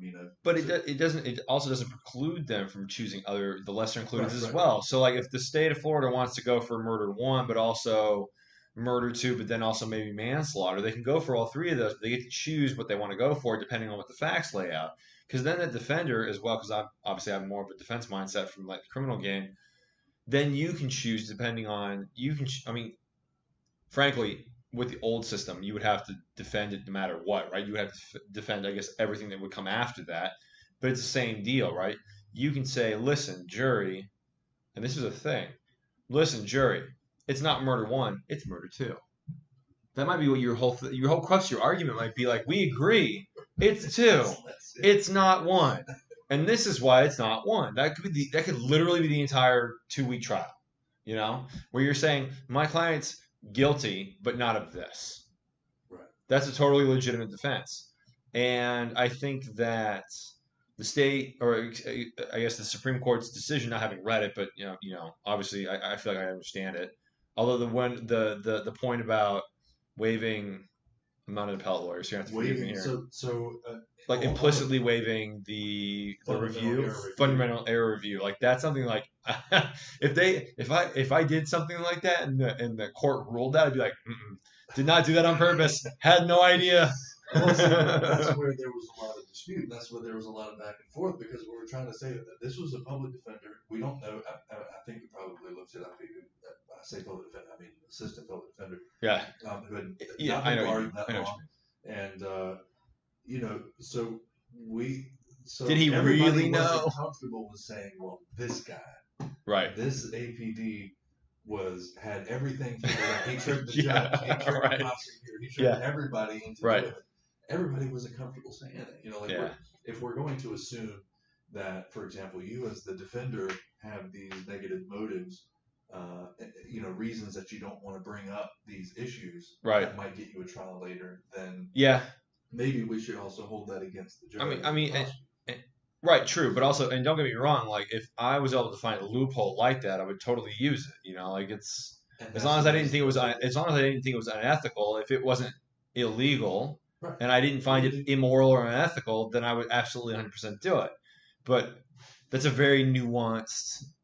Just you explaining it to me, I was kind of like, okay, all right, let me see if I think I understand it, but like especially as an APD, when you have as many cases as you have, I'm not sure, like, and I don't know who this person was or what was going on, and so I'm not passing judgment on this person because I don't know anything about that person, but I know if it was me, obviously if I knew that was a possibility, sure, I'm not saying I wouldn't take it, but just from the way you explained it to me, I'm just like, and I know that when I was a county court, when I was doing misdemeanor stuff, it definitely was more like, I never played for the appeal ever.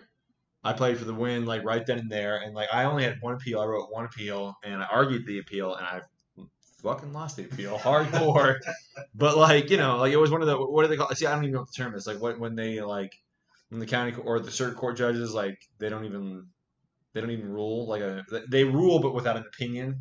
Right, so they call that it's a PCA. That's it. They PCA'd me. Per curiam just means like opinion of the court, and then per curiam affirmed or per curiam denied or dismissed, PCA, PCD, something Yep. like that. Yep. That's the way most of the appellate decisions get decided, because they're just saying, even if they disagree with how the original judge got there, they're just saying, you got the right result. There's no reason for me to explain this, so let me just not save us all the time, the energy. Okay? Yeah. So right. This is not going to be precedent. You can't use this for anything. But just move on. You lost and you won.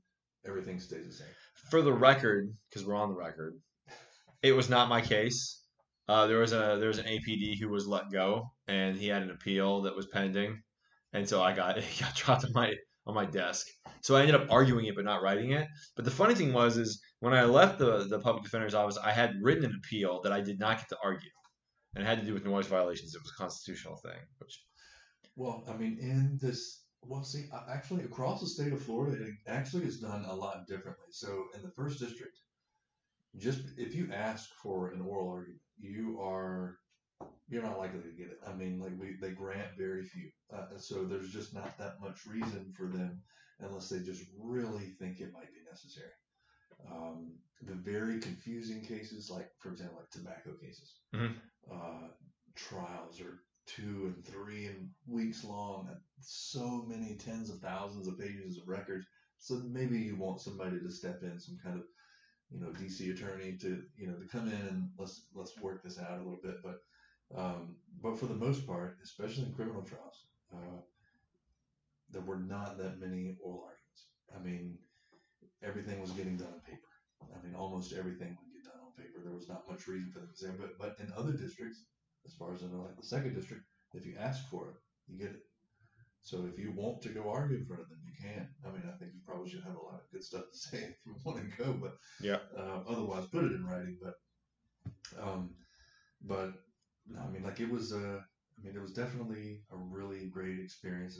A lot of issues like that would come up. I mean, I think of another one. One of my favorites coming out of there was Rand versus State out of Jacksonville. Probable cause. Security officer. I'm not sure. It wasn't JSO, but it was like some kind of private security officer having the authority to arrest somebody on school properties. Okay. A gentleman out there running on the high school track at 3 a.m. Okay. Jogging around the track. Said he usually worked night shift, but he was off that night, but he was just keeping his regular cycle. But he was jogging around the track waiting for his fiance to get off at like 6 a.m., something like that. You got arrested for that? He was on school property. So that's not the reason. That's the reason that he was stopped. That why the officer walked in, told him to come over there. Okay. Okay. All right. They arrested him for that. Then after they arrested him, they found a pistol in his pocket. He's a convicted felon? Convicted felon. All right. So felon in possession, and that's the charge. But the idea is, like, what was the reason? Did you have probable cause to arrest him to begin with? Right. Well, the court was split. I mean, you had... Are there ordinances for that kind of thing? No, it was just... Because I've done that. Like gone out to like a public school track and used the facilities because I'm a taxpayer. Right. It was well settled. I mean, nobody disagreed that he was not breaking the law. Okay. So just a dude out there at 3 a.m. in the morning running around the track? Which I get it. It's kind of weird, but it's not like he's doing furtive motions on the street corner with 2 other guys that are smoking cigarettes. He's just out running on a track. Was he running in a full hoodie and sweatpants or something, or is it normal running clothes? What's he gonna have on him?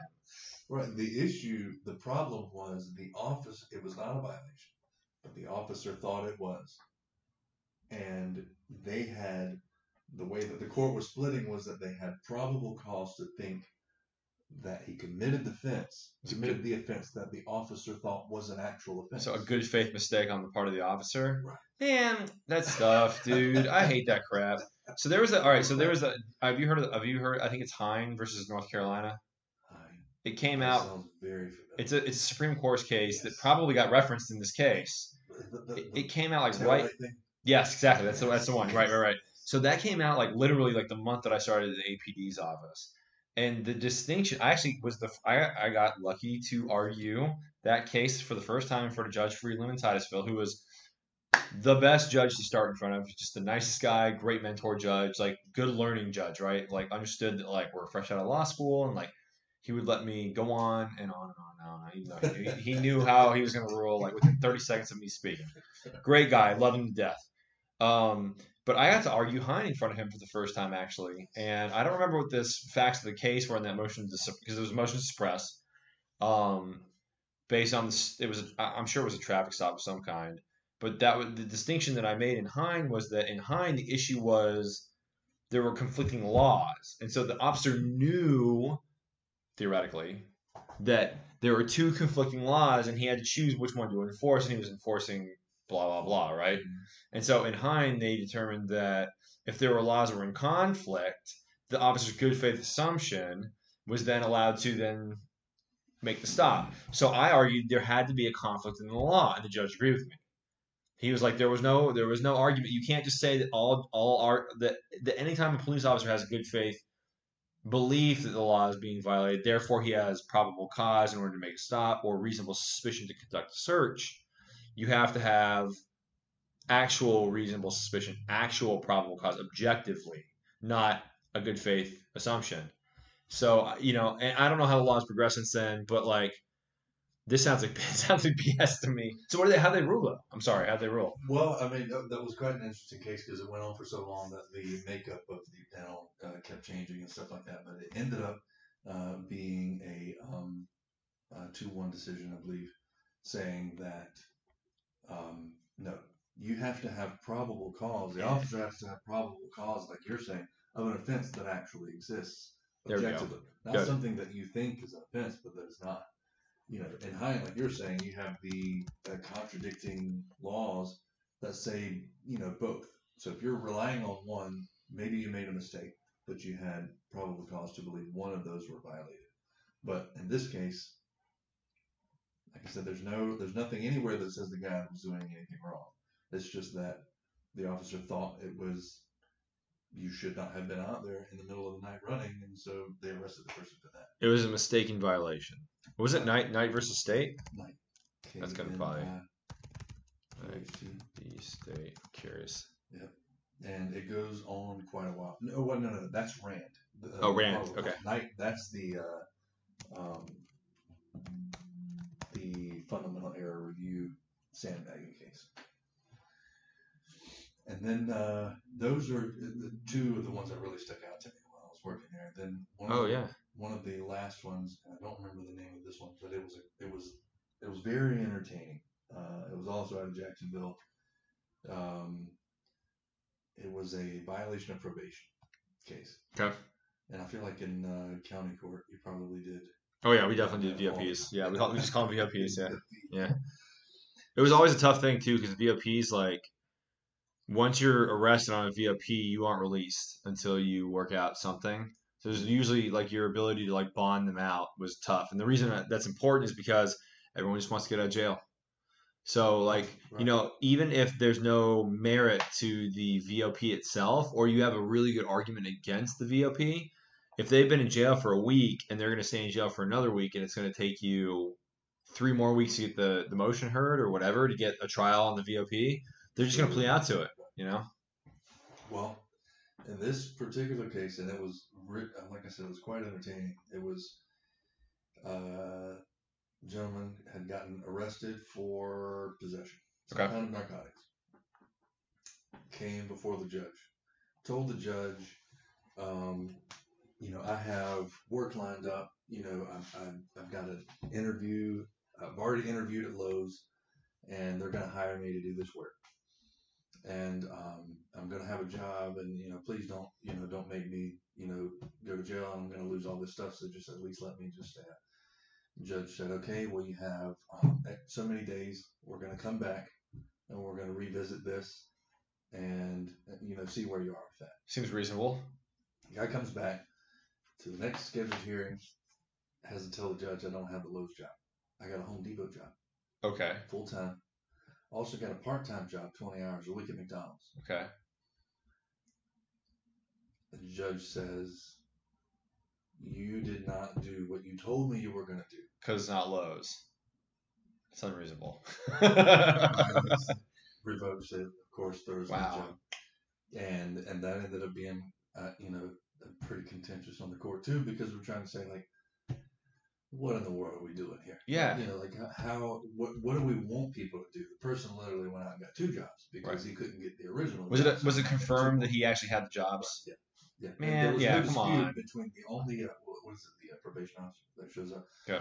There was no, the only thing that they were saying was Lowe's versus Home Depot. Yeah, he did not get the Lowe's job. Jeez. Because Lowe's would not hire somebody who had been arrested for possession of narcotics. Yeah, but like the point that judge was making was, you lied to me, and it's like, come on, man. Like I've been there. I've fed the meat grinder. That's what I called it. Like that's why I left the public defender's office, because it's feeding the meat grinder. To me, it was feeding the meat grinder. So I can understand getting jaded for sure. But he's judge, or she's judge. Like you gotta take a step back there, And we get lied to all the time. Judges get lied to all the time, and it gets old. Right, and that's real. What it was. It was like because I'm this particular judge, without saying any names, actually made a television show. Nat Geo did a television show, I think, about. I want to know who this person is when we get done recording. I want to see the show now for sure. But I mean, so there were quite a few entertaining cases, and I think one of the last ones, civil case actually, religion clause, establishment clause, probably one of the most interesting things I did. It was one of my first cases too. It was great. Parishioner of the Catholic Church, sues the school because their children, so have 7 or 8 children, something like this crap. The youngest child, at some point, they changed their beliefs in saying, I don't want vaccinations. And I think that the Catholic Church at some point in the past, I think, probably had some kind of instruction on that, like not receiving some. I know the Catholic Church was like anti-vax, or maybe like mediocre. Not so much now. There were specific ones like that, like fetal cells and stuff like that. That makes sense. To do with abortion. Right. Gotcha. So, all right. But it's all a lot more nuanced now and a lot more changed, and the more that we can get away from using those kinds of things to new kinds of vaccinations, something has changed a lot. But that was the problem. These particular prisoners wanted their children to go to the Catholic school, and they did not want their children vaccinated. All of the older children were vaccinated, but like I said, they had changed their minds and saying, from here down, I don't want these children vaccinated. And the school said, sorry, as a church, as a instruction from wherever we get our instructions from, the archdiocese, you're required to do that. Well, Florida law says that if you participate in this particular tax program that the state offers, which the school did, then you have to allow the students, the parents of the students, to submit like written documentation to say that vaccination, it violates my religious beliefs. So I do not want my children to have vaccinations. Okay. So if you go to a public school, that's how it works, or even a private non-religious school. This happened to be, like I said, the parishioner of the church suing the Catholic Church because I don't know. I didn't have any good descriptions for that. My judge was coming up with much better ones than I did, but it sounded like they always do, right? Yeah, seriously, was like, how are you? I don't want to understand how you can tell like the Pope that he's wrong. Like I thought that he decided everything. Like I thought that started at the top and goes down. But apparently there's a lot of of course everybody's got their own thinking and stuff like that. So they disagreed and they sued and said, no, I want my child to go to school here. This statute said you participate in this program and you have to allow me to submit based on my religious beliefs. Well, there was a lot of back and forth about that one, but then they called it the ecclesiastical abstention doctrine, which meant that when people get in fights inside of a religious organization, Okay. that the government cannot get involved. Interesting. Huh. Right. So Okay. think of like even in like your, I grew up That makes sense. but like think of like in my setting, I think of like the choir director suing the pastor. Or Yeah. something like that. Right. Because they got fired because I don't know, they did too much sinning or something. I have no idea. And then the court has to get involved, and in order to fix that, we have to look at things that are not law, like you look at like Catholic law, right? What's Baptist law? Right? Yeah. How much sinning is too much sinning? Right? Which sins are worse than the others? Right? Can you imagine? Right. It'd be like almost create a theocracy in some ways. Exactly. Interesting. And that is super interesting. The reason for it is just to say, you know what? Huh. We're not getting involved. And in fact, the United States Supreme Court just within the last few weeks came out with a very, very big case. Sisters of the Poor. There's a name before it, but essentially it was teachers of a religious organization that were suing for different reasons, non-religious reasons, sex discrimination, gender, things like that, that were suing the entity, but they were not ministers, preachers, or anything like that, priests. But they did work for the religious entity, so they did work at the Catholic school. Okay. And the United States Supreme Court decided it also applied there. So even though what you're bringing up in a secular setting might work, like if you're at a public school and you're saying they're discriminated against because of your sex or race or something like that, in the religious setting, it's just not going to fly.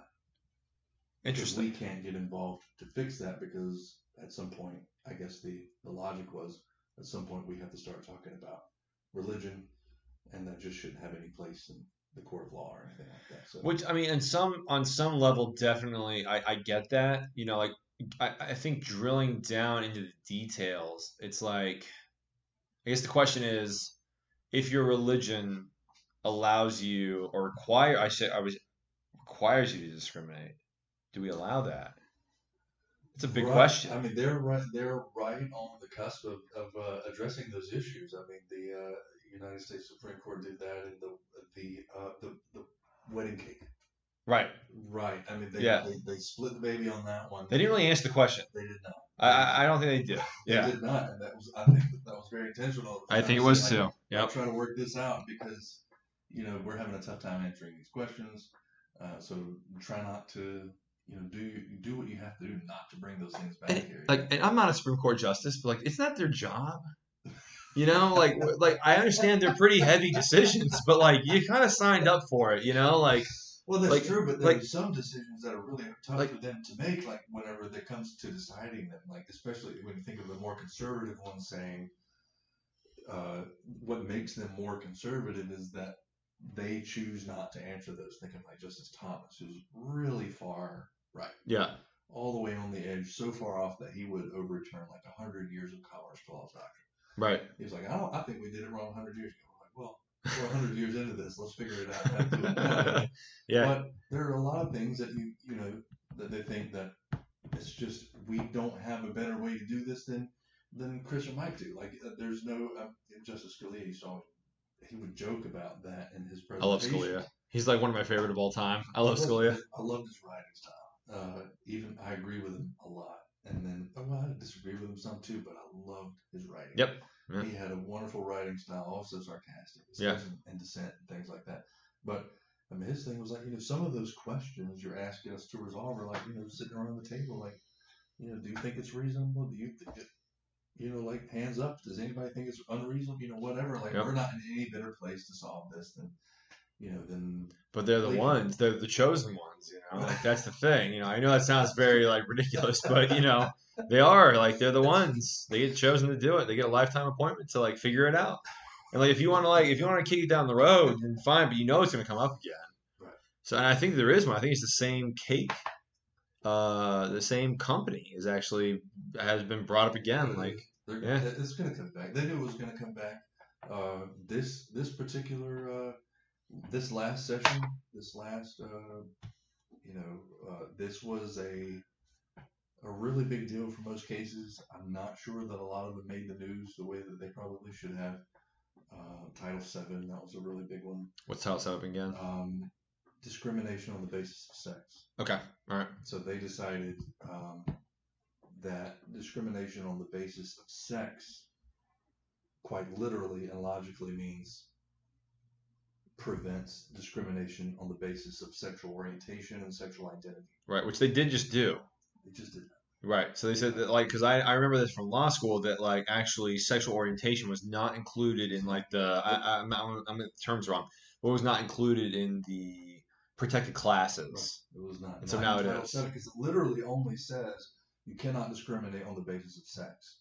Right, which would be an individual man and woman on the basis of sex. But they argued back and forth, and they're saying if you're going to discriminate against somebody because they're gay, then you necessarily have to take into account their sex. You have to. Because, for example, if you have a man and a woman that are both attracted to men, and you're only going to fire one, you necessarily have to take into account the man's sex, because he's attracted to the same sex. So that's kind of how they got out of it. Now, wait, I'm not following, because I haven't read it, so like I'm not following. I don't understand. Like, aren't there a lot more factors than just, like if I'm hiring like I'll pick like something like an office position, right? Like I'm gonna hire an HR manager, right? And I have a gay guy and a woman. Right. Fill in the dots for me, or fill in the blanks for me. Right. So you have a man and a woman, and you find out after. Let's say you hired them both. Okay. You have two paralegals. Now you have a man and a woman, and they're both married to men. Okay. Right. And then you find out afterwards. And then you decide, well, I don't want to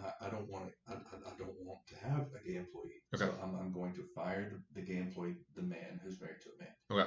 Only for that reason. Only for that reason. Okay. Well, not only it's a but-for cause. So that's from law school stuff. That's but really, for him really being broad. A homosexual, I would not have fired him. Right. It's very broad. Okay. It could be just even a little factor, even if it is in the even if maybe they're not a great employee or something like that. As long as this is a factor, it's a problem. Okay. But let's say now look at those people.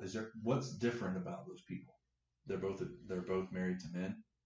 They both do the same job. Oh, I see what you're getting at. Okay. Right. All right. The only thing different about them is their sex. Got it. I mean, interesting. It's a really the opinion in the case is actually a really interesting case. I need to read that. The back and forth between them. But interestingly enough, Justice Gorsuch wrote the opinion, the majority opinion. He did. Interesting. Huh. Yeah, he's a conservative for sure. Well, I think that they were anticipating maybe a little bit more conservative or something like that. But yeah. he's been quite a wild card. Well, I think Gorsuch is a, what do they call him, originalist? I think he gets pretty. Yeah, he gets pretty contextual. So I haven't read that opinion. That's how they got there. Right, and so then that would make sense to me, because like that's my opinion of him. Whereas like Kavanaugh, who's the other Trump appointee, seems to be. I feel like, and when he was, obviously his issues that we had when he was getting appointed aside, but like, because I'm a conservative. So I thought when Kavanaugh got appointed, I thought he was more middle of the road, like not like smack dab in the middle, but like more like, I guess, right of center. Whereas like Thomas, is way out there. I thought Gorsuch is more way out there. Rogers is more like, I think Rogers is more like right of center. Or like Rogers might be actually like right in the center, frankly. Or is it Roberts? It's Roberts. Roberts is like right in the center. Because he goes back and forth a lot. Yeah. So but yeah, that would make sense if they were like going with a really contextualized or a contextualized logic. It would make sense that Gorsuch would be that way. It did, but really interestingly, the case that they took several cases because they come from the circuit court, so they compile them all together and stuff like that. But I want to say it was the 6th or 7th. It was Judge, what's that judge's name that quit a couple of years ago? He did all the Kennedy? The antitrust, not justice. I mean the judge. out of the 6th or the 8th. I can't think of his name right now. He developed most of the antitrust law the way we have it in the United States. Oh yeah, I don't know I this. can't think of his name right now, but he did. He retired. That was all pretty dramatic, just because he went public with information that he thought that his circuit court of appeal was given a bad shake to jailed or people who were in prison, so post-conviction appeals and stuff like that. Okay, all right. And so he stepped down and then blasted them for it, and then started an organization representing those people. So there was that. I mean, that was kind of the law is a crazy thing, man. It really is. It was, but what was really interesting in the circuit court, and of course, a lot more judges. They went en banc. It's a whole crowd. You know, this is when you get every judge in the court of appeals involved in a case, which is not ordinary, because most of the time there's only 3 for the listeners. In a court of appeals, intermediate court, there's only 3 judges that decide a case. After they decide it, if there's some kind of issue that the non-participating judges want to fix, they ask to go en banc, which means you get every judge on the court, and it might be 10 or 15 or 20 people. You get them all into a room, and now we all have to decide. And think with that many people, how many opinions you have. You know? And that's what one of them said. He was just saying, I think the Civil Rights Act of 1964 says discrimination based on sex, but I think that we should just come out and tell people publicly we don't care what they thought in 1964. We think, the judges think today, it should mean you should not be allowed to discriminate against gay people. That's just let's just be honest about that. Let's just say that. But of course, I mean, that's not the role of the judiciary or anything like right. that. So that's not what they're supposed to do. Right. You're supposed to interpret the law. Yeah. Okay with that. Right. But that was just an interesting. But they found a way around it. I think we all knew it was going to happen at some point, right? You know, I've never really talked about it, but like my opinion was always that I remember in law school thinking that like there's no way sexual orientation is not going to make it into this bracket. We all like it's going to happen eventually, right? So by hook or by crook, and like I mean you're an appellate lawyer way more than I'm an appellate lawyer, and like I was able to like look and see like if they could use if they can use the Commerce Clause to do all the things they can use the Commerce Clause to do, you know that they can find. You know, not having read this opinion, you know, it doesn't really bother me because like I don't think it's going to affect me at all. But you know, I do have like, you know, I like to do I guess the originalist interpretation of like laws and like Constitution and things like that. Like I fall more into that camp, but at the same time, like, you know, we're a modern society and we need to develop and we need to, you know, do what we need to do. So it's like, you know, where is that line? Like, I'm glad I'm not that guy. I'm glad I'm not the guy that has to figure that stuff out. But it seems to me like, you know, with this particular issue, it's like, you know, it was inevitable to me. Like, right. I mean, and that's kind of the way that the dissenters went about it. And there were only 2, actually, I think, out of 9. So that's pretty drastic when you think of like usually them being split down the middle on very contentious issues. But Justice Alito and Thomas were the only 2 to say, no, we don't. We think discrimination based on sex means literally only based on sex. If you did not fire them because they were a woman or because they were a man, regardless of their attraction to anyone else or their identity, then that is the only reason that you should be able to fire. I mean, I've looked at this case, I've read it multiple times, all the opinions, and the logic on both sides, it seems kind of strong, even if I agree with only one's the result of only the majority. Right. But it's still, it makes sense when you think of, well, what do you mean? Like, but does it? Because I don't know why, but like when you said it again, now I'm thinking, well, wait a minute, like, but then you're only discriminating based on sex. You're not discriminating based on sexual orientation. Right. No, I had to read it multiple times because I'm like, no, I think the other side has a point too. Like it says just based on sex. I didn't fire it. If you had that man and that woman paralegal, and they were both married to men, and you fired the one because of the sexual orientation, I didn't fire them because, well, let's say you hired 3 of them. You hired 2 men, 1 woman.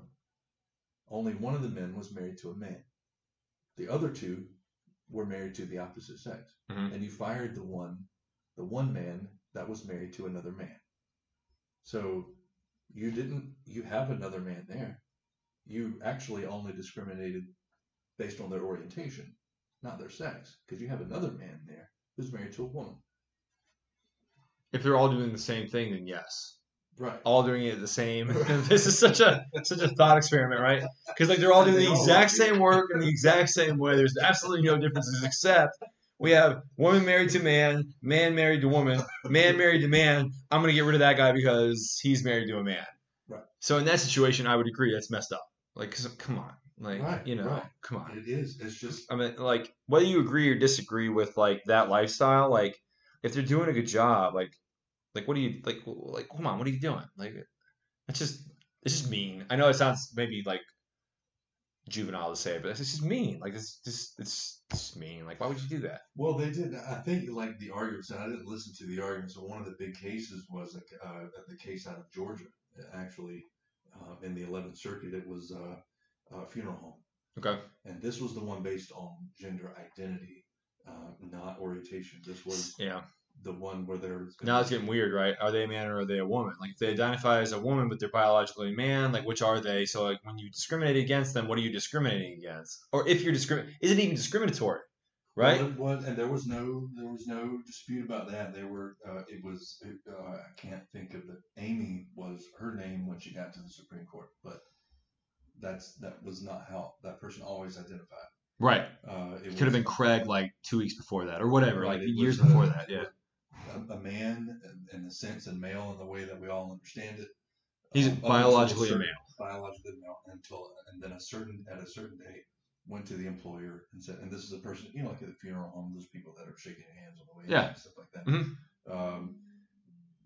saying that I identify as a woman and I felt like I have always been, but now I'm actually going to be outwardly expressing that. So I will dress professionally. It's just that I will no longer wear your regular man's suit. I will dress like more professionally female. A woman. Right. Yeah.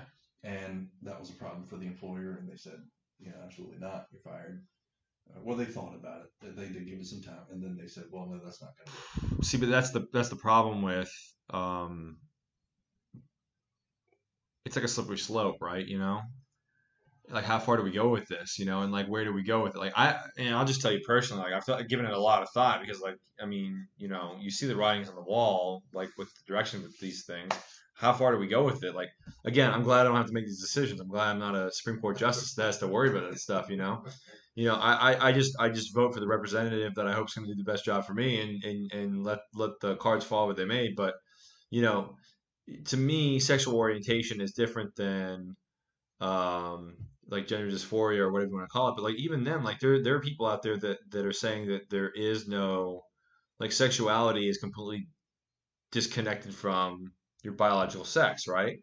So if there's a disconnection, and I am not an expert on this in any way, shape, or form, and I feel like we're getting into dangerous territory now. I try not to get into politics on this show, but like if there are a infinite number of sexualities, how the hell do you legislate that? I don't even know how to legislate that. Like what is the discrimination? Like, are you allowed to like if somebody like I'm not trying to be tongue in cheek here, but like if someone identifies as like a dog and they only want to, and I'm sure you've heard this, like people who are like sexually attracted to balloons for some reason. Like, have you heard of that?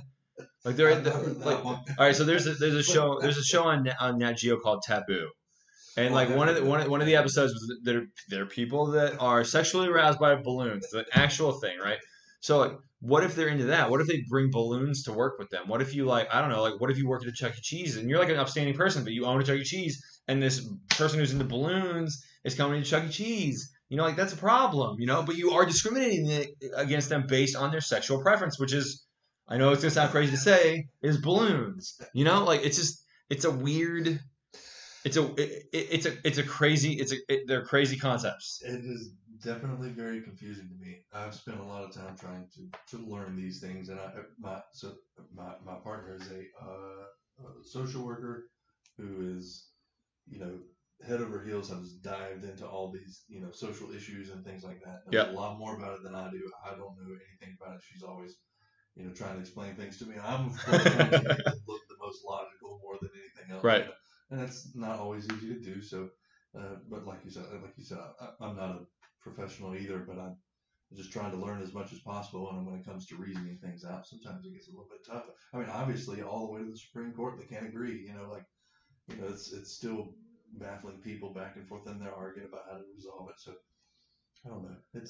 It may be one of those great issues of our time. We'll just watch it unfold as we get older. And then like maybe we'll get like, because like I was thinking about it the other day, and we need to wrap this up. Like we're at like an hour and 50 minutes. Like this one has definitely gone over. Like we started getting into like the appellate stuff. Like I find that stuff super interesting. Like I'm not an appellate lawyer, so it's, yeah.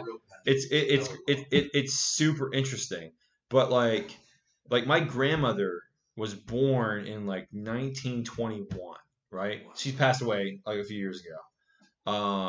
So she passed away like right after Trump got elected. Like, can you imagine what a life, right? She was born in 1921. The Depression hits like when she's like just old enough to start realizing what's going on. She was raised in Kansas, born and raised in Kansas. World War II. Into like the Roaring 50s, the Cold War, right? 9/11. The 80s, the boom in the 80s, 9/11, the Great Recession in 2007, and Trump gets elected, and like that's when she like bows out. Like what a crazy ride, So many experiences. Like what's gonna be like for us, Like I mean, we got the, I was born in '84. I'm assuming if you were a nurse for a while, we must have been born like around the same time. So all right, so like the 90s was a good period. The advent of the internet, right? The rise of Microsoft, the 9/11, Afghan wars, the recession. Now we've got Trump and we've got COVID-19. Like like life is crazy, right? It is definitely a wild ride. It's quite entertaining. It's definitely good to be a part of it. It's a good time to be a lawyer. It is interesting stuff, man. It's just interesting stuff. So this is definitely the longest podcast that we've done. We should probably call it from here. My wife has already texted me and is like, "Hey, you should probably come home." But we definitely need to do it again. I don't know is there anything you want to plug? No, that's it. Just thank you very much for letting me be a part of it. Thank you for coming and chit chatting with me, man. I appreciate that. So, all right, I will plug Waggoner Law. Personal injury law firm where personal injury is personal. If you have any questions, car accidents, slip and falls, the way that I like to say it is that if you've been hurt and it's not your fault, I might be able to help you. So give me a call, 727-685-8000, and I'm going to sign off.